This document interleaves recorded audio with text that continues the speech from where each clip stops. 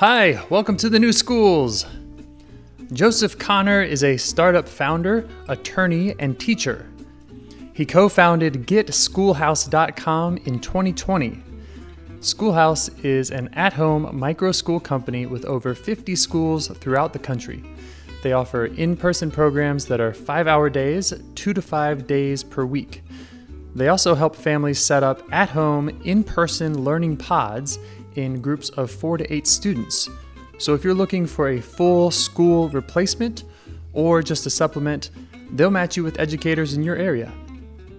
Joseph started his career as a teacher and school leader at KIPP Public College Prep Schools in DC and Rocket Ship Public Charter Schools in California.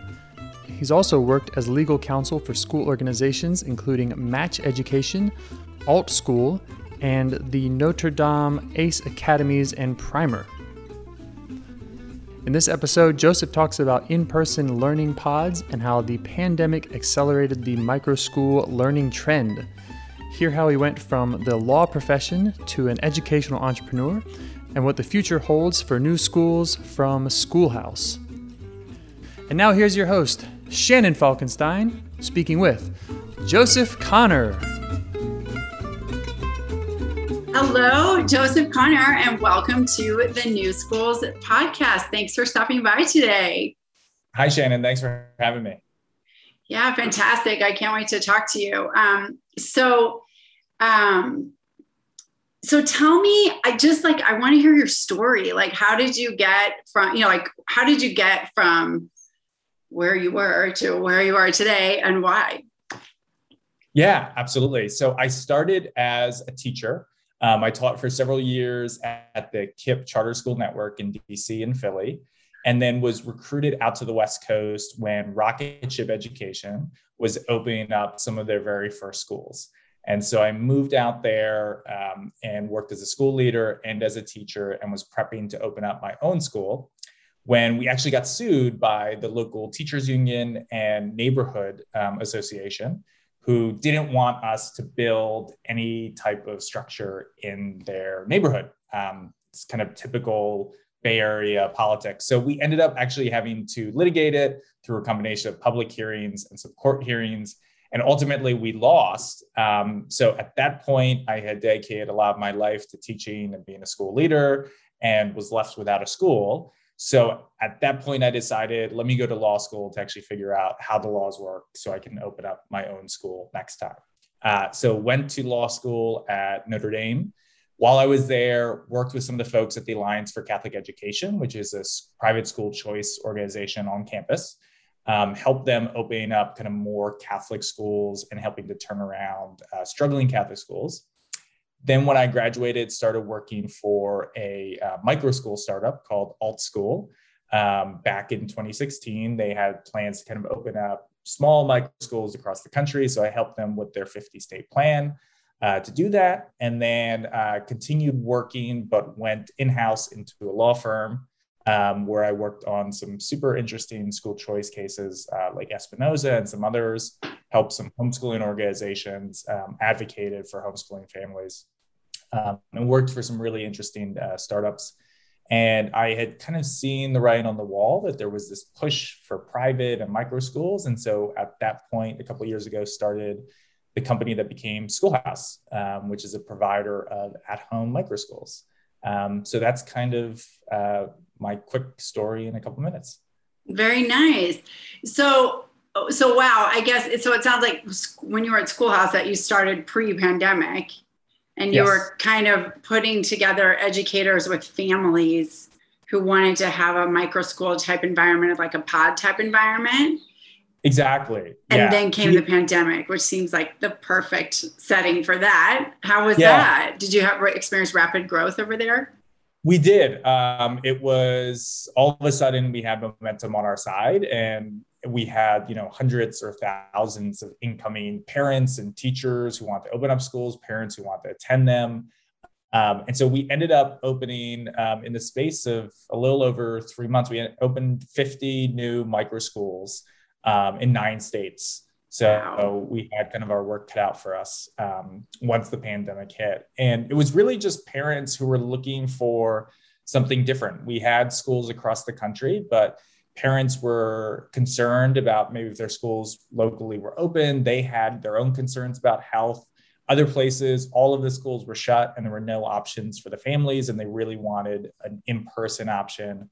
And so it was kind of a wide variety of parents we served. We also served everyone from Montessori to Waldorf to, we had a few religious schools during that time.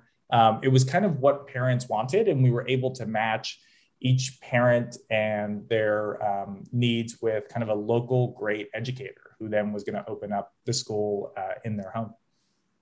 Wow, that's fantastic. So you said, so tell us more. Our audience is really like educators and parents who are kind of in that space of like, I'm not so sure that I like the conventional school, and they're looking to do something different. And it sounds like you have been acquainted with many, many educators and parents like that. What are some of the kind of drivers of that for families and for educators? We usually talk about parents, but maybe you could talk also about educators. Yeah, absolutely. I think the model is really appealing. I think the micro school and learning pod model is really appealing to teachers, which is, I think, super fascinating, because I think you're going to see more and more teachers flow into this space. But essentially, for our teachers, we offer them kind of 5 days a week, 5 hours a day, which is typically less than the average amount of time that the teacher puts in. The rest of the time, the teachers are able to go back and kind of work as needed from their home. So it's a very flexible schedule. The teacher also gets to put a hand into kind of their calendar or kind of the daily schedule. And in addition to that, they get autonomy. So teachers were able to set up and kind of run the schools exactly how they wanted. So, and all of that, plus since we ran a pretty lean organization in terms of overhead and people in the administration, we were able to actually pay most teachers about 10 to 20% more than the local salary schedule. So all in all, teachers were very happy. And I think it was, having been a teacher myself, most teachers aren't really given that autonomy. And so I think the pay piece is very nice, but I think a lot of teachers, after a couple of years, they can be frustrated by teaching in certain networks or at certain districts where, it can be quite rigid in terms of what you want to teach. I had friends in major districts who were teaching scripted lessons after 5 or 6 years, and that wasn't really what they'd gotten into teaching doing. And so I think one of the key drivers is really just giving teachers autonomy, and a model that does that, I think, will be successful. That's great. Thank you for giving that perspective. And parents, what did you feel that were the drivers for parents? I think parents want something specific for their son or daughter. And when that option isn't available locally, that's where we saw parents reach out. So in some cases, it was in rural areas like upstate New York, or kind of rural Massachusetts, where parents wanted maybe kind of a more diverse, progressive option than what was available locally from their public schools. In other places, we actually had requests for things like Jewish day schools or Catholic schools or curriculums that are Afrocentric. And so it really just depended. But I think all of it came down to that parents really feel strongly that they want a school that reflects their family's values and their community's values. And when there's not that school, that's, I think, when they start looking for alternatives like micro schools, like homeschooling, like learning pods. Right. Okay. Fantastic. So looking for just like a lot more variety and variety of choice, right? And freedom to make that choice and not to have to like quit your day job and start doing it yourself, because that's a really hard choice. Acton owners, like that's what we did, right? We were frustrated. Owners, like that's what we did, right? We were frustrated and disillusioned, and we wanted something else. And then we're like, okay, guess I'm starting on this hero's journey to start a whole new school. So it sounds like you're giving people that maybe easier, softer way to get that done. Yeah, absolutely. Yeah. And I think the best school models do that. They really provide a similar environment to the home and kind of the values that the parents are looking for. And I think similar to your journey, I think a lot of school leaders, especially of kind of small micro schools, Acton academies and others, got to school leadership maybe in a very unintentional path of started exploring it and ended up wanting to kind of see that option locally. And they were kind of the best person equipped to bring it about, which I think is always really neat. Thank you. Yeah, it's a fun journey. So, wow, there's so much to dive into here. I'm trying to think of how to approach it. I'm not sitting in the United States. I'm in El Salvador, and, we have all our own issues down here that I would say are far more dire than those in the United States. But I'm aware that in the US, there's kind of this struggle between public school and then private school, and kind of wanting to give families much more choice over what they can do. And that, like, if you want to go to a private, like, we've thought of moving back to the United States, right? And then because I'm from there and we miss my family and things, but then it's like, okay, well, you either need to kind of be in a wealthy neighborhood to get a good, I'm putting that in air quotes, public school, or you have to pay an exorbitant amount of money to go to a good private school, right? And so I feel like families, there's a bind there, right? That's Absolutely. A difficult choice to make. So can we just like get into that a little bit? Absolutely. I mean, where I'm located right now, which is New York City and Manhattan, average price of a private school education here is $44,000, and it runs as, those are college level rates for a lot of people, right? And that's very, very difficult, even for folks here in New York. And so I think one of the most exciting things that's happening in education in the US is that individual states are starting to pass what are known as private school choice laws. And so there's kind of a wide variety of them, but just to name a few, there's tax credit scholarships, there are vouchers, there are education savings accounts, and those are kind of the top three. And I think one really interesting outcome of the pandemic is that what was already popular before is becoming increasingly popular as parents realize how important it is to have those choices that you just mentioned. And so all of those programs in different ways provide money directly to the parents to use how they want. So they can take it and go to a private school. For some of the programs, they can take it and they can homeschool, and they can use the money on curriculum or at a local co-op or field trips. And so it's really about giving parents the flexibility that a lot of people are really only able to get when they can afford private school tuition out of pocket. And so I think it's really exciting that all of a sudden the money is starting to follow the student.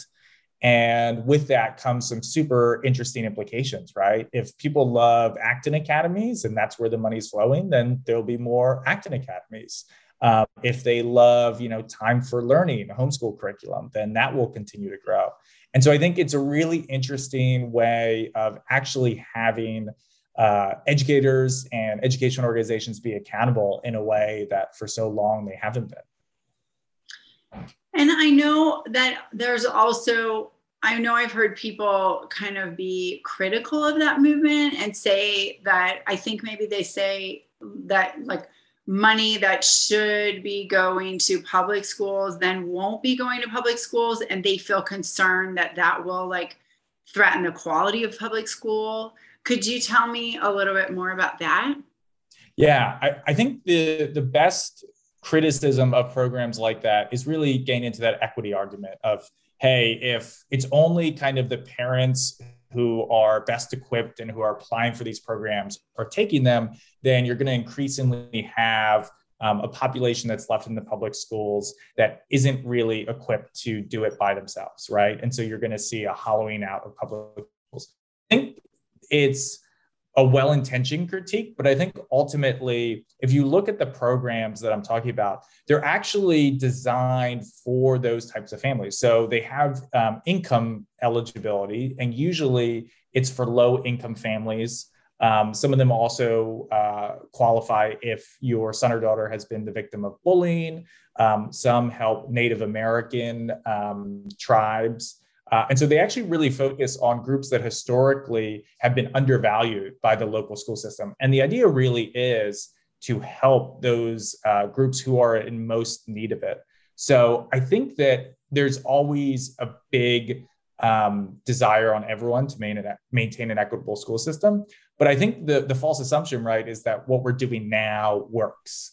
And I don't think that is the case. Having worked in public schools and public charter schools before, not every school in every district is a great school. And there are a lot of failing schools or schools that aren't doing a good job. And unfortunately, those often are attended by families who are low income. And it's because the school are held accountable. And so I think a lot of these programs are really designed so that they will help low income families and other families who really need it the most.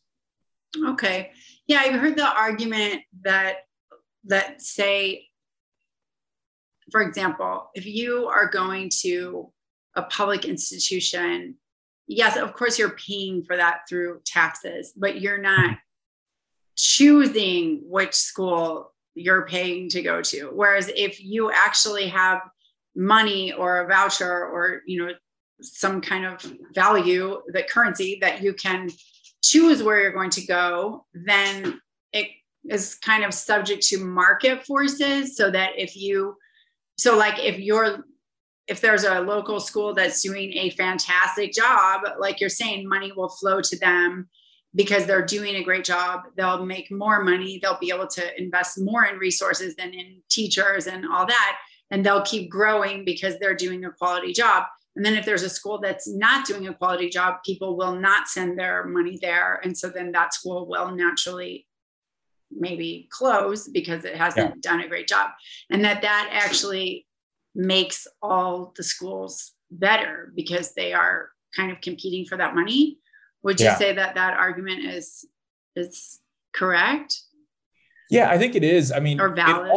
It also already happens, regardless of whether or not you actually have a policy in place. When you think about in the US, a lot of the neighborhoods with the most expensive school districts are often in the suburbs, and the cost of the house is usually directly correlated with how high the quality of the local school system is. I know here in New York State, a lot of neighborhoods in Westchester are very expensive, and it's because they have great school systems. And so families essentially are competing for limited in those schools, and the cost of admission is essentially a house, right? And so that's why you see some of these neighborhoods, and you can actually even compare side by side where school district that stops at a certain block, right? The differential in housing prices can be 20 or 30%. And so, it's the type of thing where market forces are already at play.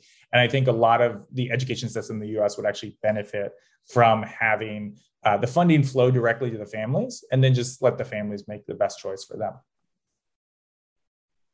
Yeah, and it seems that if you're a family that doesn't make enough money to buy the house in that wonderful area, or maybe even just doesn't feel like they want to live in that type of an area that perhaps is, just very high income.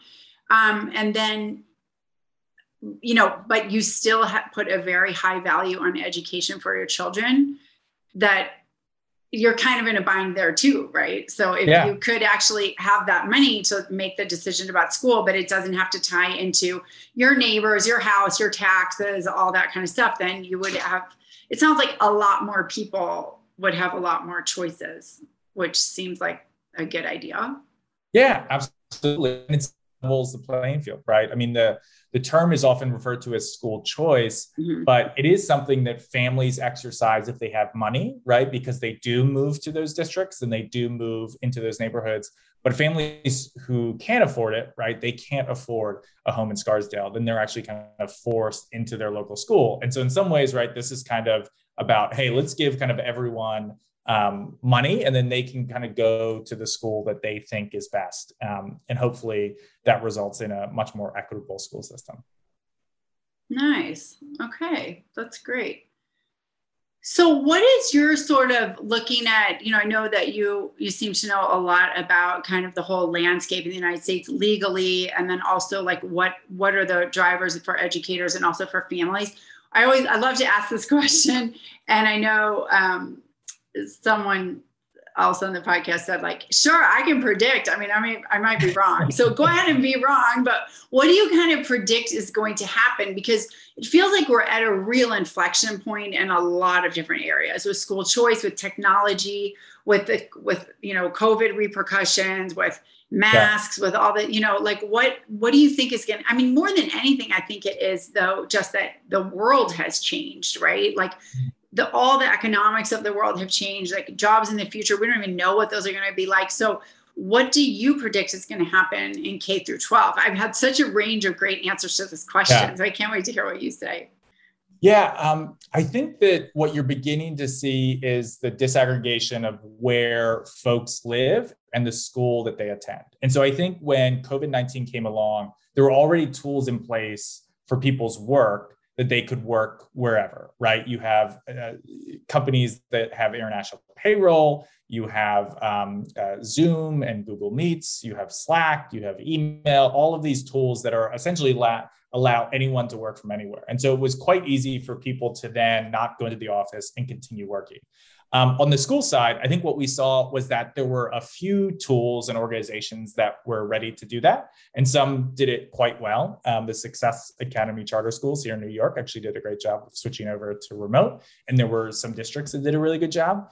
But on the whole, I think what it showed was that there was a lot more that really needs to get built, both for public schools, for private, for online, for homeschool.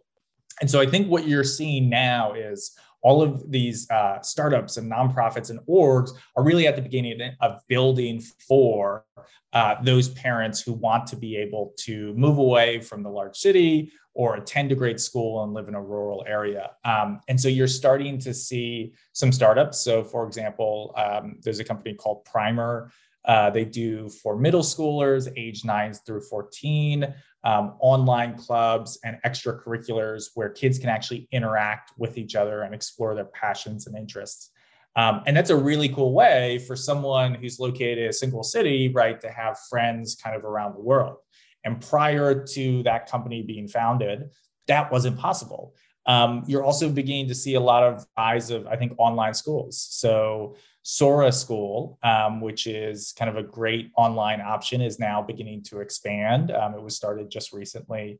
And I think you're going to see that kind of all the way down in many different countries. I was talking to an entrepreneur the other day, Venezuelan, who is trying to set up an online school for families in Central and South America. I think you're going to see a lot of different players flowing into it. And so I think over the next couple of years, you're really going to see an increase in alternative education. And so I think micro schools are going to increase their enrollment. I think online schools are going to increase their enrollment.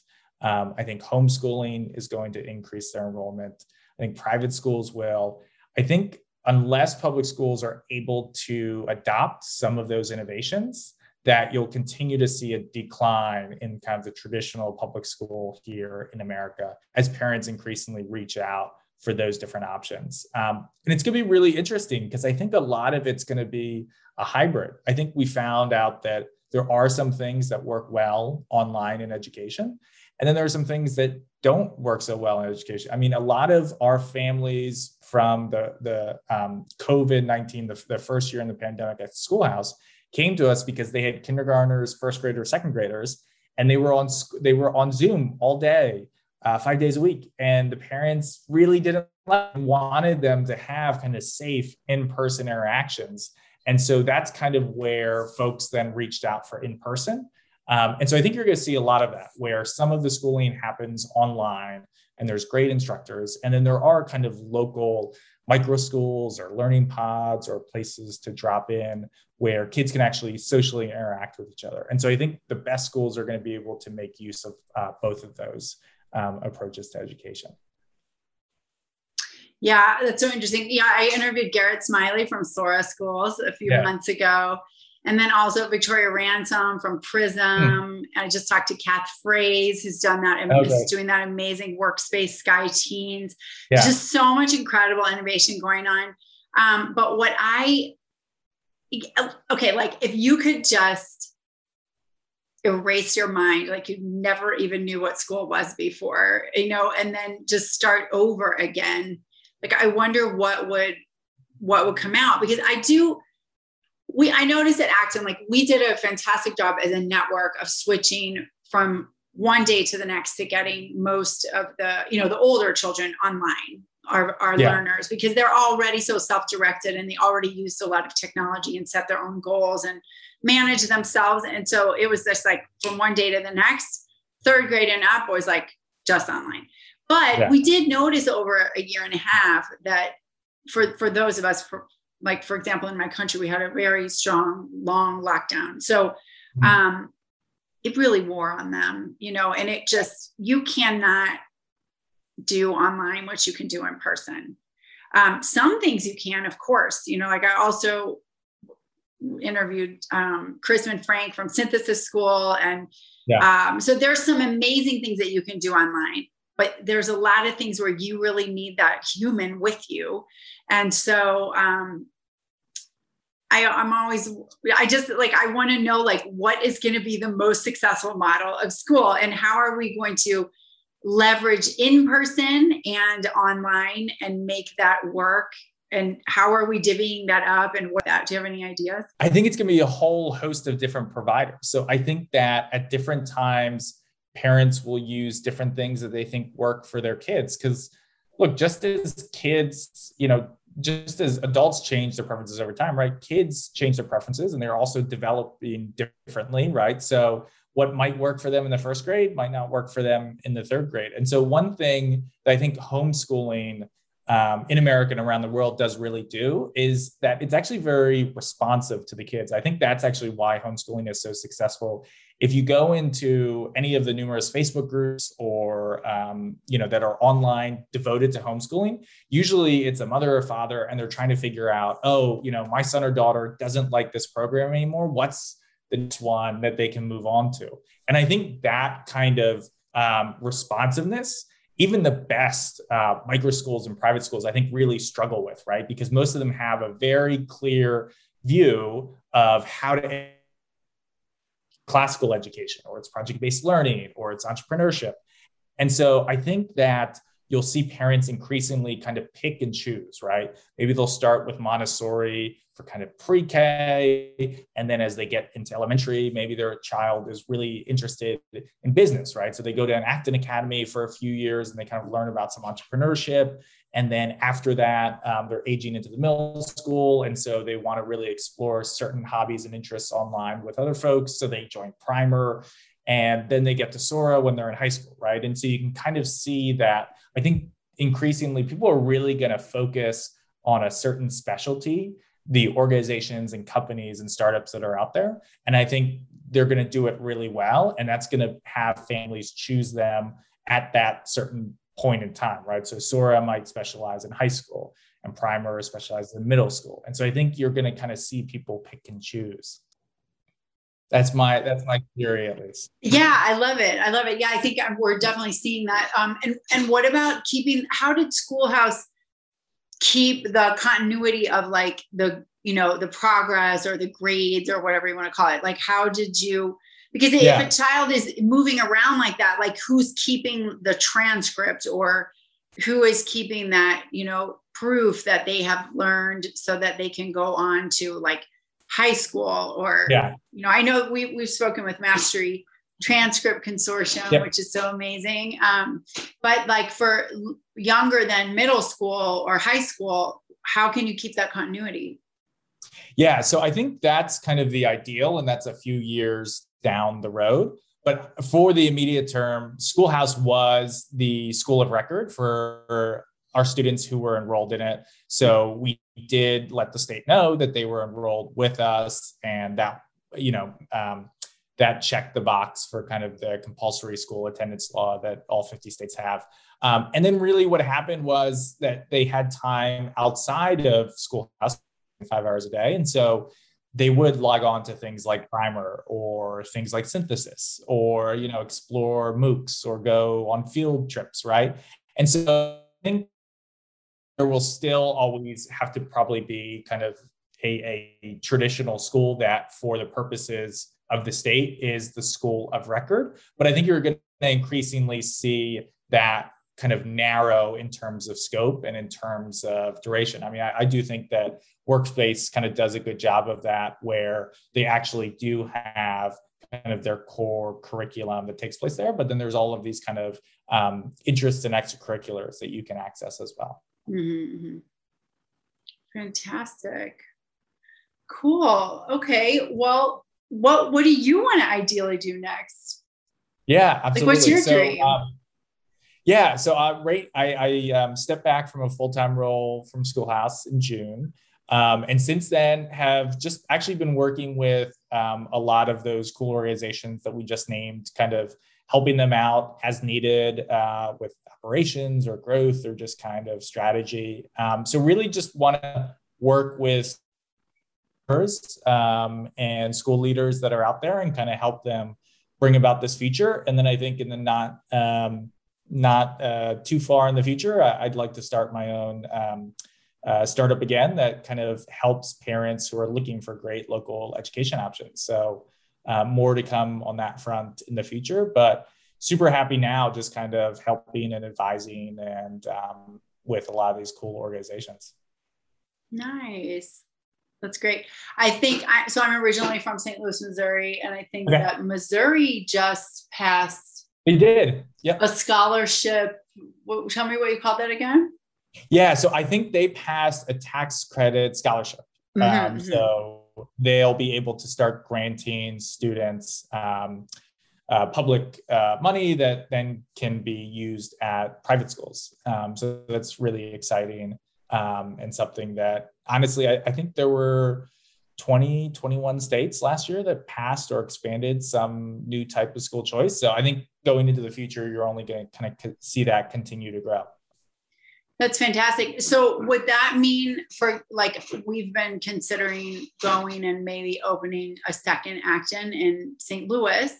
And so do you think that means that people would be able to pay for Acton Academy with that money? Yeah, absolutely. So, like all things, and as a lawyer, it always depends on the details. But generally, if you look into the program, it will have qualifications for the families and varies by state. But typically, as I was saying before, it's usually for low income families. So people who are at 100 or 200 or 300% of the federal poverty line are the ones who can qualify. So they need to apply and then are approved. And then the schools also will need to apply and be vetted by the state. And then once kind of both sides have done that, then the families will get their funding. The state will allow the school to accept it, and then they'll be able to start accepting it. And this is actually really important for small private schools. It's what has actually saved a lot of kind of these traditional inner city Catholic schools that otherwise were going to go out of business because they started actually being able to accept state funding. And so in places like Florida and Louisiana and Indiana, when I was at Notre Dame, I worked closely with the university on helping them kind of guide these Catholic schools in accepting the state funding. So I think going forward, that's going to be kind of a great help for existing schools that are struggling, but hopefully also brings out new models like the Acton model. So yeah, absolutely. I think that's in the cards.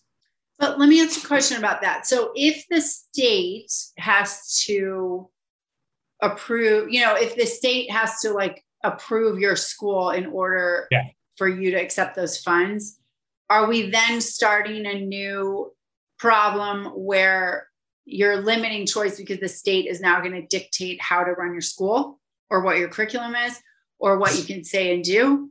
Yeah, so it's definitely a concern because anytime you take government money, it comes with government strings. And so there are some schools and families that for that reason do not apply for it, do not accept it because they want to be as free as possible from government interference. Mm-hmm. Now, having said that, working with a lot of these programs, there generally isn't nearly as much intrusion as maybe you might think. It's usually pretty straightforward. The state is just trying to make sure that the private school is going to offer kind of the minimum amount of required days, usually around 180, that they might meet some health and safety things in terms of, okay, they have enough bathrooms, they're up to fire code, et cetera.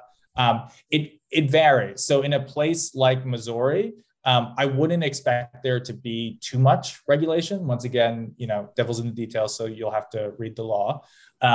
But generally, the program is meant to be flexible for the private schools. But yes, it's always a concern anytime there are new funding mechanisms. You really have to make sure you know kind of what you are dealing with in terms of requirements. Okay, that's great information. Thank you very much. Certainly helpful for me. I hope it's helpful for the audience too. Great. Okay. Well, the final question that I always love to ask is if you could offer our audience a metaphor comparing kind of the conventional schooling that we grew up with maybe Schoolhouse or, with school choice and these other things that you're advocating, what would that metaphor be? So I didn't pre-plan this, but it just popped into my head. I think it's maybe the difference between like an old small town movie theater and Netflix, right? Growing, if you grew up somewhere, it's a good one local theater, and they usually played one movie for weeks at a time, and people would go and see it over and over, and it was entertaining, but maybe not super interesting to everyone. And now I think what we have is really kind of a plethora of choices, some of which we talked about on this program. But I think that now, right, there's lots of cool homeschooling orgs and co-ops and micro schools and learning pods and online schools and different private school networks, classical and progressive and Acton. So I think now there's probably never been as much choice available to families as there is both locally and online. And so I think that's kind of the difference. Traditional model is kind of the small town theater. And nowadays, what we're moving towards is more of a Netflix model. You get to pick and choose what you want.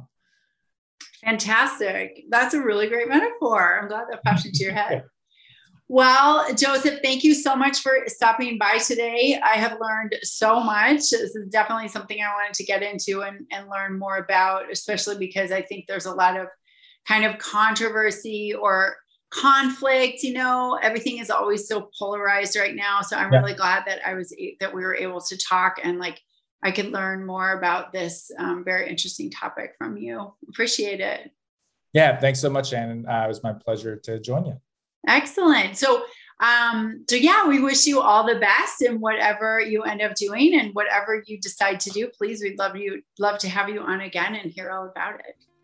Absolutely. I'll plan for it. Take care, Joe. Have a great afternoon. Sure. Bye. Bye. Thanks for listening to the New Schools podcast. Tell a friend. Previous episodes and show notes, including any books or websites our guests recommend, can be found at thenewschools.com. If you're a parent who is looking for a new school for your family, send us a message. We would love to help. We can answer questions, share the resources we have, and help you get in touch with people in your area who are on the same path, determined to provide their kids with the best education. It's wildly important work. Thank you for doing it, and we'll see you next time.